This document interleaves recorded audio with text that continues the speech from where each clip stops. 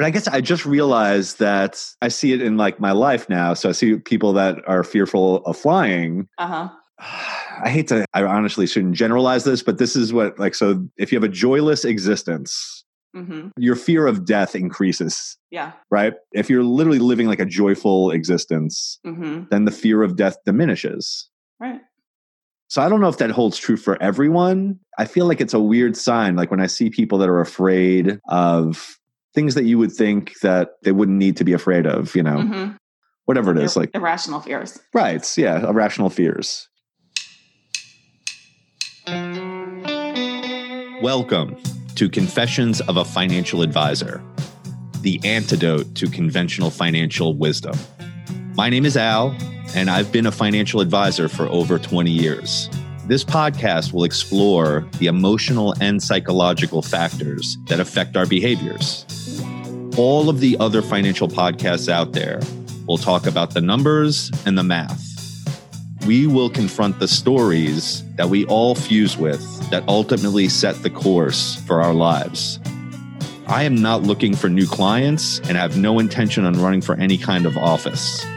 I'm going to tell you like it is and call out all the commonplace BS.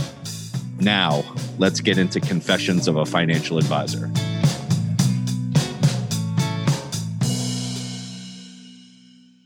All right, we're live. Episode 17. And this one is called Overcoming Fear. I'm here with my partner in crime, Diane. Hey. Hey, Al. Good to be here. Good to have you here once again. Oh, this is such a large topic, fear. It is. We got a lot to cover on this one because there's so many different angles and storylines and threads. And aspects and applications and yeah. And this is one everyone can relate to. I'm not even going to say I'm sure everyone can. Everyone can. Everyone. If you don't have fear, you're a psychopath. So you need to have some fear in your life. Everybody. It's natural. It's not going to hurt you. It can be fun. It can actually be fun.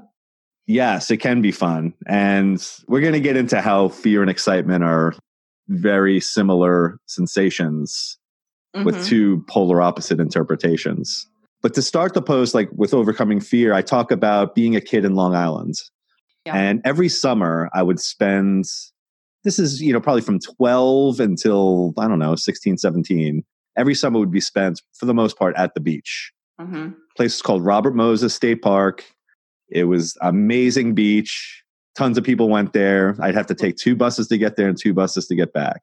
And this is why my summer routine was to go to the beach and then, for the most part, spend most of the day in the ocean, riding waves. But I remember specifically, me and my friends would swim out into the ocean until our feet couldn't touch the bottom.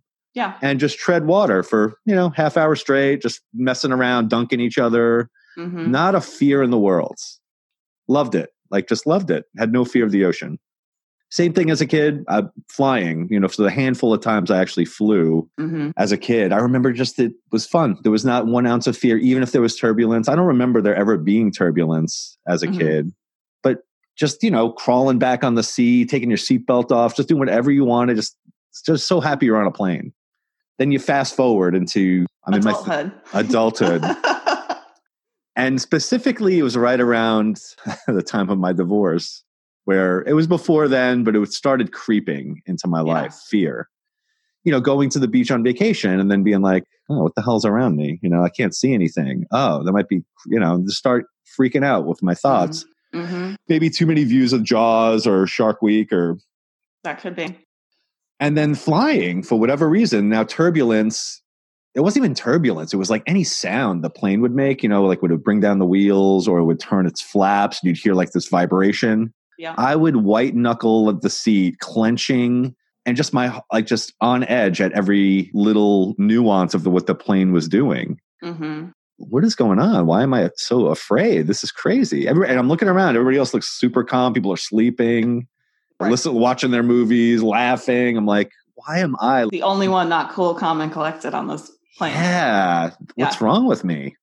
And so then I read this story, one of the stories in the 4-Hour Workweek, which is by Tim Ferriss. It was one of the books that I could say changed my life. It basically just gave me just a whole new perspective on the way you can live your life. And there's this one story in it. And long story short, it's basically a guy that's a corporate lawyer that's hating his life, miserable, working ungodly hours, sleeping under his desk for like these long projects. He finally gets away and he takes this trip to Brazil.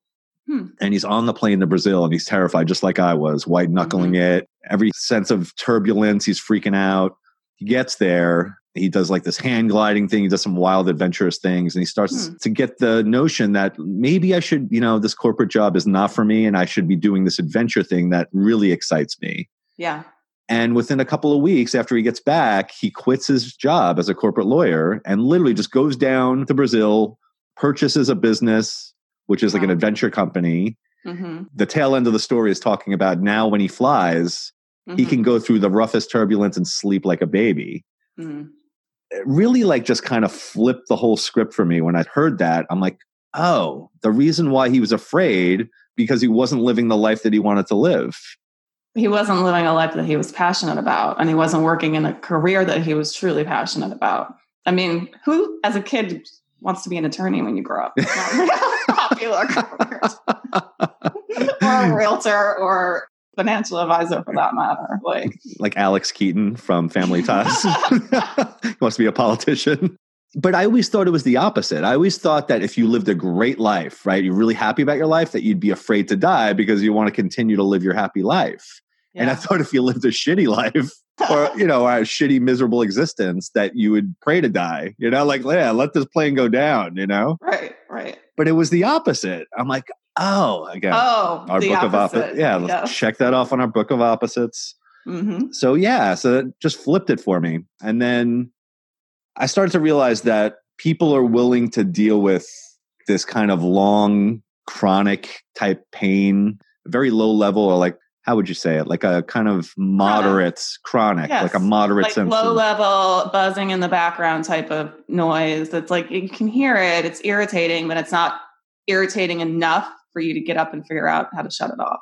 Yeah, you're idling a little higher than like a normal baseline. And you're willing to do that for like long periods of time. And I always wondered, like, why are people willing to do that? Why do they have this low level of fear that they're just willing to sit on, or this low level of pain that they're willing to just deal with for endless amounts of time? And it's their fear of the acute. Like they're scared of the big jump, like, what is it? The devil that you're with. I know the devil that I'm with. I got to stop throwing out quotes I don't know before I should look them up beforehand.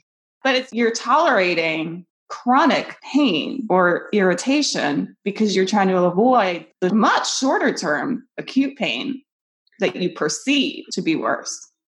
Right. And usually that acute pain is what gets you through it. And so that the acute and the chronic both go away. And divorce is an excellent example of that. And you and I have both been through that. And would you go back to living the chronic pain of an unhappy relationship? No, I mean, these are like the crucibles. It's like sort of you realize that you had to deal with it for as long as you had to deal with it until you got so fed up that you've stated it in other posts where you were unwilling to pay the price going forward. You paid the price for all this amount of time, but there was a point where you're like, I'm unwilling to do this. Enough. I'm not doing this anymore. Yeah. So it's almost like you have to get to this almost sense of disgust with your life. And this threshold that you just can't keep living like that anymore. That I don't care how bad divorce is. I don't care how painful it's going to be. I don't care. Yeah. I'm willing to walk through it. I got to jump. I got to jump without a net here. And the net will appear, is the saying. Yeah.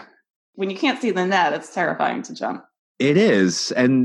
But I always think like what I got out of that whole, like the divorce experience and like just the whole idea of getting out of the chronic by going through the acute is that why do we have to wait for disgust to motivate us? Why do we have to put our feet to the fire? Why does it have to get that bad? Yeah. And can we just make these decisions without it getting to that point? Can we make them in the moment? In the moment we're like, this is chronic. Let me get out of this now. Let me not spend another 5 years in a job I hate. Let me not spend the rest of my life waiting for my spouse to die. Whoa. Yeah, we were talking about exactly. You don't like your spouse and like you're feeding him extra burgers. You're just waiting. Yeah, waiting. Yeah, he's got diabetes. You're giving him extra cake. Joyless does that sound? No. You don't like the person you're with. Trade them in. Right. You'd rather try to kill them than walk away from it. Yeah. Generations of people that have come before us have lived their lives that way. And they look at us like we're crazy. Like, what do you mean you're divorcing? They do. And I'm totally not trying to say that there's not struggles when you're married and that everyone should get divorced is the first struggle. There's a difference. In any relationship, yeah. Because you're never going to have two people who are completely identical, which is part of why relationships work. So. But I guess I just realized that, and then I see it in like my life now. So I see people that are fearful of flying. Uh-huh. I honestly shouldn't generalize this, but this is what, like, so if you have a joyless existence, your fear of death increases. Yeah. Right? If you're literally living like a joyful existence, then the fear of death diminishes. Right. So I don't know if that holds true for everyone. I feel like it's a weird sign. Like when I see people that are afraid of things that you would think that they wouldn't need to be afraid of, you know, whatever it is, like irrational fears. Right. Yeah. Irrational fears. And that kind of leads into like both of us have stories of traveling alone. So traveling alone for me was something I always wanted to do, but was always fearful of doing. Yeah. You know, because when you travel, you go with your spouse, or you go with your girlfriend, or you go with your boyfriend, or you go with friends, or family. You're always going with someone. With someone else. Yeah. Like when do you ever like just go? And go to a place you're unfamiliar with by yourself. Yeah. So we both an additional level of fear and anxiety and holy hell, what have I done? Yeah. In my case, after I got divorced, I was like, it was just more of like, F all of this fear. I'm tired of it. Like I just have to start confronting stuff. Yeah. Like I'm tired of living in fear. So I booked the ticket to Costa Rica by myself, 1 week, just going. Don't know anybody there. Barely speak the language. I know a little bit of Spanish. Just show up. And it was hard. It was hard. Like leading up to the trip, it was like you're in and out of that like anxiety. Like when you think about it, like you get that jolt of fear and you're like, it's fine. You're fine. You can do this. You can do this. And then that led up. I got there. I jump in a taxi. It's an 1.5-hour drive to where I'm going. And, you know, we stop on this bridge and I look over the side of the bridge. It was called like the Crocodile Bridge. Okay. And like there's these giant crocodiles like oh my God. 20 feet down that are just bathing like in this. I'm like, holy crap. I'm like in the wild here. And I get to the hotel and I was like, well, here you go. Like I took my bags. I just remember I took my bags, threw them on the bed. Yep. I'm like, obviously I'm not going to stay in the hotel room. I'm not here with anyone. I go to the hotel bar. Yeah. Within a minute, 2 guys sitting at the bar. Hey, how you doing? Get talking. Within a half hour, we get to know each other a little bit. Hey, you want to come out with us tonight? Yeah. Okay, great. Yeah. Hung out with them for a full week. They became like friends. I still talk to one of them today. All the fear just went away. I was like, oh, now I got 2 buddies to hang out with. This is cool. People I never knew.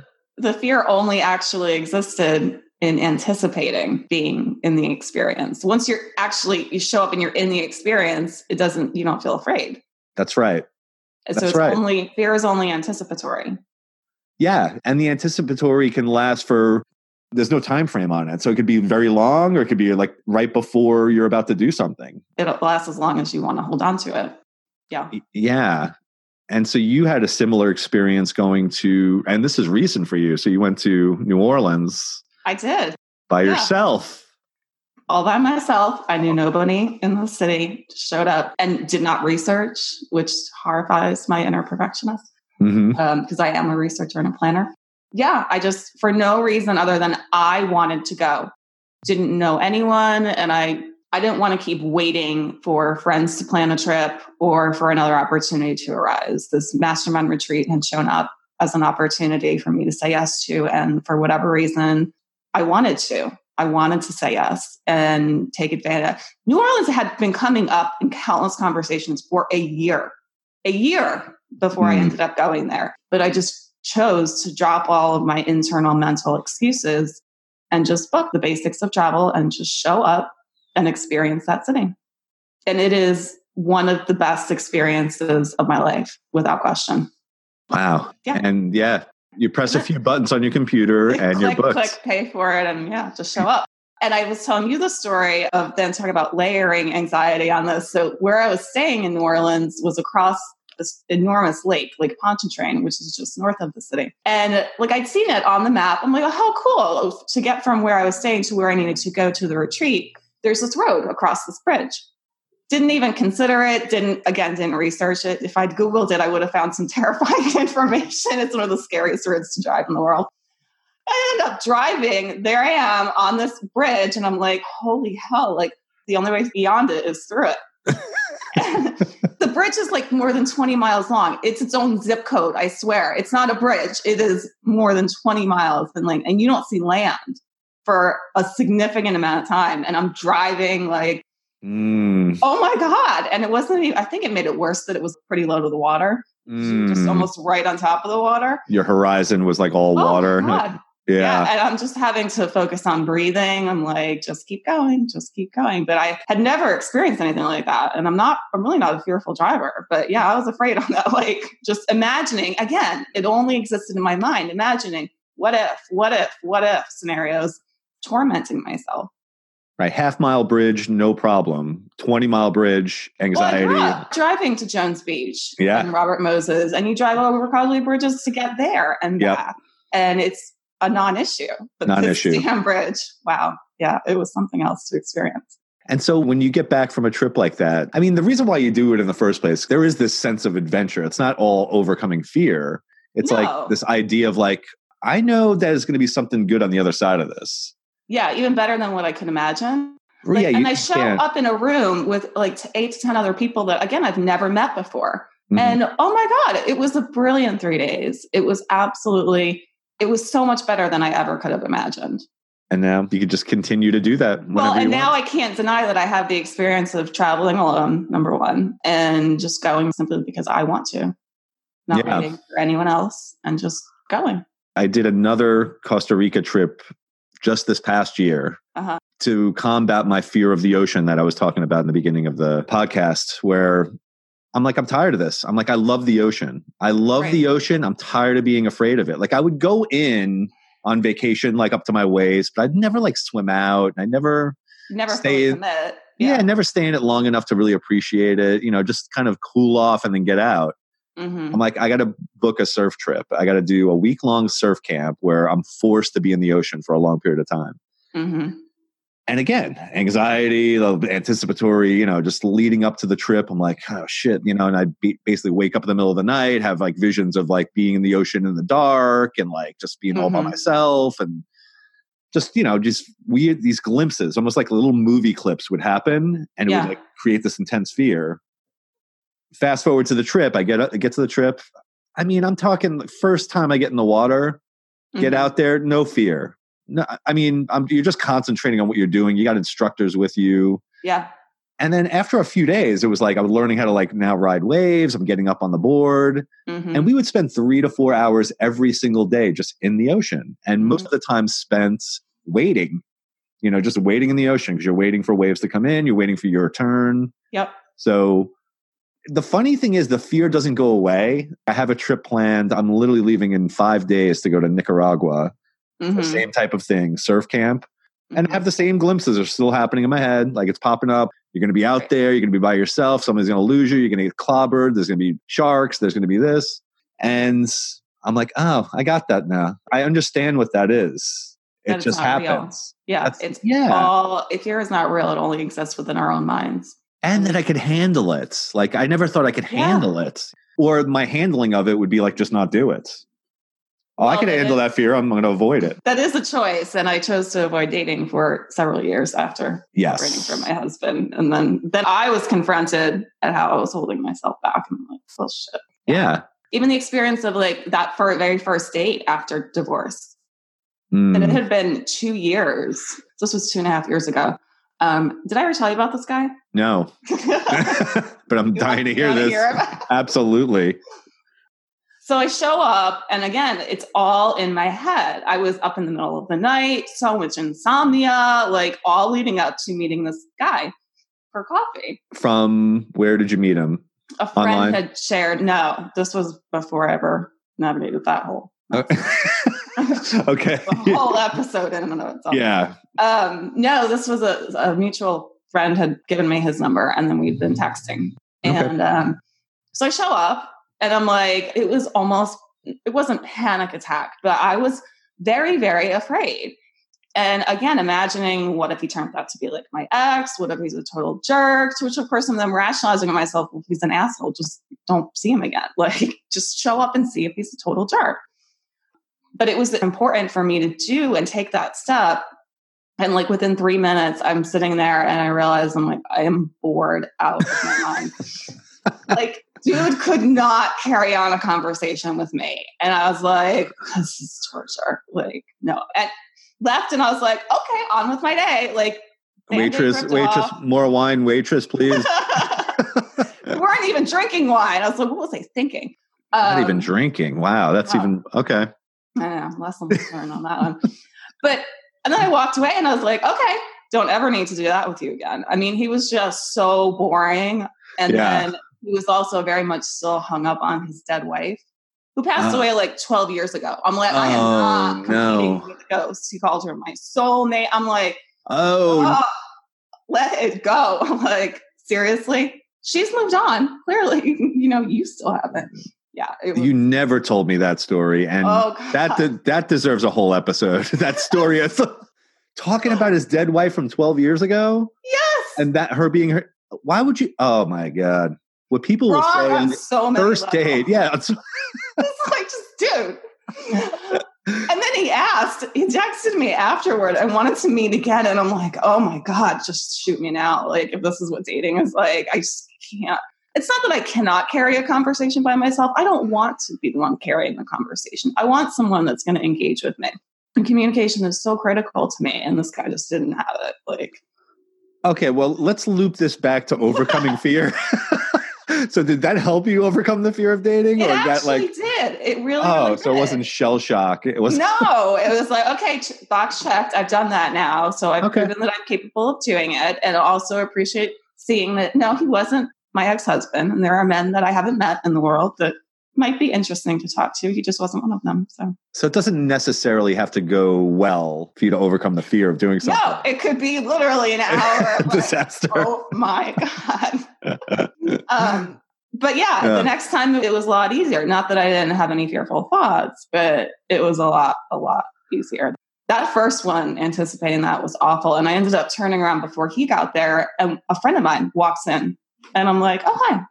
So it was helpful for me to see a friend of mine before meeting this random guy. So, wow.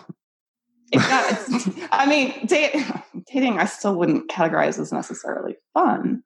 But no, I mean, you don't seem to be as self-conscious as I am, or I was self-conscious when it came to dating. Like, I was more concerned about myself, not the other person.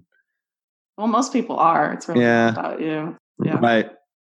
Yeah. Maybe my narcissism. I don't know. But yeah, so like that anticipation is like, that's the catalyst. That was the worst part. I mean, that's where all the fear was. Once I was there, I was like, you do this all the time. Like, you have one-on-one meetings all the time. You literally do this every day. What the hell's wrong with you? Just show up and have a conversation with them. That's funny you just said that, because I thought that was a turning point for me with dating, when I started to think, I'm like, I'm meeting clients all the time face to face. I talk all the time and with no anxiety. I'm like, I'm fine. I know how to meet clients. I've been doing it like my whole career. Just look at this person as a client. Right. And I was like, oh, okay, that makes sense. I don't know. Easier. Yeah. Yeah. In my head, I'm projecting, but what if this girl's the right person for me and I screw it up? Or what if, I don't know. I don't know what I was thinking. Yeah. So the idea is the fear doesn't disappear. It doesn't. You can't eliminate or totally ever avoid it. It's not possible. But you can practice and you can sort of get better and better at navigating through and beyond it. But I think if you go into it thinking, if I do this, the fear will completely be gone, that's not a healthy way of thinking about it. It's not possible. And like, so when I met that first guy, then it was like a year before I ever dated anybody else. But it did get easier. And then it wasn't as debilitating or paralyzing for me. Because initially, for 2 years, I let it stop me completely. Like, nope, not for me. Yeah. And that was a choice too. But it wasn't one that I really, if I'm honest, wanted to maintain long term. Well, I think most people's normal reaction to an instance where they even try to confront their fear, like they go on that first date or they do something that is horrifying to them. Scary, yeah. And they go through it and they're very fearful in that moment. Like they could still make that decision that now I'm never doing this again. Right. You could. You could.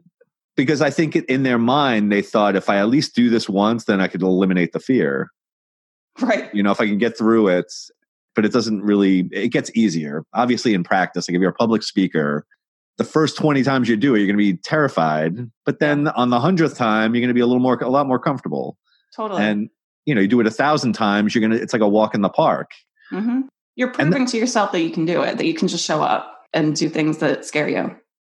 But I think, again, this is all like an internal experience, right? Completely. So since it is, then panic or anxiety, panic or fear, and since it's the same feeling as excitement with two different interpretations of it. So panic and fear, it just has a negative connotation. It has this misery, anguish kind of, that's the storyline you're putting on it. I'm short of breath. My palms are sweating. I hate this feeling. And then people pay good money to create that very same feeling by going skydiving, by going on a roller coaster. Totally. Like they want that. They want the shortness of breath, the heart pounding. The excitement. Yeah. It's the same feeling. I'm so curious, and I read a lot about this on how to like bridge that gap. How do you bridge the gap of going into something, you feel the fear, you reframe the story to be like, I'm excited. This is exciting. This is the same feeling I get when I'm excited. So stop telling yourself that, that I'm terrified. You're terrified. Yeah. Right. I haven't really come to a conclusion on what's the best course of action to make that work. But I think just the realization that they're the same feeling. It's again, one coin, two sides of the same coin. Yeah. So flip it.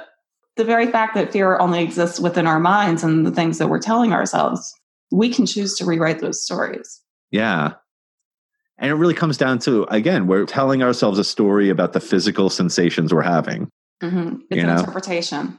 Yeah. It's the only meaning that anything ever has is the meaning that we assign to it. And I love the quote that you found. Literally kind of wraps this whole post together, like the overcoming of fear, where it says, fear is excitement without the breath. Whenever I think about that, I'm like, that hits the nail on the head, because whenever you have an anxiety attack or a panic attack, which is, to me, is the worst kind of fear you could have. It's when fear just completely takes over and it takes over everything. It's a total overwhelming experience. It's because you're not breathing. You literally feel like you're suffocating and that you're going to die. And it's one of those fears that it's all encompassing. So just breathing, and coming from a place where I've done a lot of yoga. I mean, the whole idea of yoga, when people ask me why do you like yoga? Like, does it make you strong? Does it make you flexible? I'm like, no, this is the exact reason I like yoga. You spend a full hour in your breath, concentrating on your breath. And you don't do that at any other point in your life. We never do that. Never. So when you go into a yoga class and you get a good instructor where they're constantly reminding you, inhale, exhale, on each pose, they're telling you when to inhale and exhale. You do an hour of that, you feel like a completely different person. And it's not so much from the physical or the flexibility, it's from the breathing. Yeah. And you start to realize that, at least I catch myself, most of the time I'm breathing shallow. I'm not sitting there taking big belly breaths. Like a baby would take, babies just take, I never see a baby with shortness of breath. Because we're all up in our minds. And so that just brings our breath more and more shallow. Yeah, it's like the more that's we're up in our head. Yeah. Yeah, the more it's stirring around up there, just the shallow, like the tighter you get. It's like, well, that's how I got across that damn bridge. And I'm literally driving in the car, death grip on the steering wheel. I choose to breathe, relax, and trust the process. And I'm like, 1 mile at a time, nothing happens. Yeah. And it's hard to do that breath when you're clenching too. It's totally. You're trying to, you got to relax your body to breathe. Yeah. It's a very strange thing. Bridges sometimes do it for me too. There's the one in Charleston does it for me. You ever go? Oh, that one I actually like. It's like the super high one. Yeah, the Ravenel Bridge. Is that what it's called? Yeah. I've actually walked across that, and it didn't trigger my fear of heights, which is interesting. Yeah. Yeah, that one did it for me while I was driving. Ugh. I didn't like that one. That one doesn't bother me. I like big bridges, like very big and wide. So it seems like a highway. I don't want to be like right next to the guardrail. I think that's what part of the problem with me on this last one was. Like, whoo, you just felt exposed. And yeah, I was like, oh my God, nobody really knows that I'm here. I can't die in New Orleans. Like, this is just. I don't want to go out like this. Yeah. No, I don't know anyone here. I'm all by myself. Yeah. Crazy. Yeah. We could do multiple podcasts on overcoming fear. We're just like scratching the surface, I think, at this point. I mean, I think we covered a lot, but it's just, it's so ingrained. It's so ingrained in us. Everybody knows what it is. Everybody has different things that trigger their fear. Totally. We didn't even get into like fear of success, fear of failure. Oh, there's a whole other light side of what is it? Have you ever seen the Marianne Williamson quote that I will butcher now? But it's talking about it's not our darkness that most terrifies us. It's our light. We are not afraid of failing. We're not most afraid of failing. We're most afraid of success. Yeah. How powerful we are. Yeah. I remember that kind of fear that comes along with success, which you wouldn't think the opposite, right? You always think it's fear of failure. No, sometimes it's fear of success. Totally. What comes along with success? I mean, we see it every day with like rock stars and actresses and, people that get fame early in life. I mean, a lot of times it destroys them, so maybe that's kind of planted in the back of our minds. Back. Oh, totally. Culturally, it is. Yeah. So, I mean, there's all kinds of fears. It's not only like fear of heights and fear of flying and fear of creativity, fear of intimacy. Yeah. Yeah, that's not fear. Previous pattern. Damn it. Me too. Fear of intimacy. That's a tough one. That's it. Yeah. Significant because it's a story running in the background, and unless and until we're aware of it, we can't change it. And you mentioned in the last podcast, like fear of holding the space. You're very good at holding the space for your friends. I think I am too Oh, you're totally my informal therapist, just as much as I am yours. I've got a whole army of them in my life because I need to be able to fall apart too. I can't just be the one holding the space for everybody else. But there's people that I have a tough time holding the space for. Oh, yes. It's very easy for some people, but there's a certain personality trait that is very difficult for me. And it's the people that are always like preaching or giving you advice and just talking over you or just have this like just arrogant demeanor. The know-it-all. I have a very tough time with like just sitting there and it's a tough place. I usually don't choose to spend much time with people like that. I actually dated a guy he actually worked in a career related to finance. I was like, what is it that's bothering me about this guy? It wasn't there was like a condescension to his behavior and some of the things he would say. And I was like, I don't like that. I don't want that around me. Yeah. I attract those people. They just come to me. Like I think what happens is I'm accepting of them in the beginning and then they latch on. Yes. It's one of those things where I'm like, because I'm kind of open to anybody in the beginning, but for whatever reason, like it's not easy for me to like turn my back. And so I wind up remaining so. This is my therapy session, I guess. Yeah. There's a whole chapter in my first memoir about boundaries. Boundaries. Like not everyone deserves a seat at the table of your life. Like I don't need 7.5 billion friends. I don't want 7.5 billion friends. And what do you do with your family members that are the ones that that's the tough part, that's right? A whole episode on family of origin. I mean, I think have an interesting conversation. Ask a therapist, informal or formal, about their family of origin. I think when I when I really re-listen to this podcast, I think I'm going to have like 5 more blog ideas. There you go. Yeah. Family of origin. There's one. That's a whole topic. Definitely. That we're all walking around wounded. We all have childhood wounds. I mean, the details differ, but none of us escapes childhood. And the level of trauma differs too. I mean, and the level of sometimes abuse. But. Yeah. But I think sometimes the people that look on the surface that their family is perfect and everything's together. They have the most skeletons in the closet. They do. It always kind of works out that way, like they got the family photo, and the family photo is going out to everybody on the holidays, and they got my dog and my perfect house, and we're always he or she is having an affair, and then you find out all the dirt. So the way I handle my family of origin, I'll just say there are a lot of reasons that they live in one area of the country and I live here in Charlotte. Gotcha. Distance is a very effective boundary. It really is. I do go and visit them. I have a 3-night maximum. Like, I just can't do more than 3 nights. Yeah, it's like family is like fish, right? It's good to see you. Bye.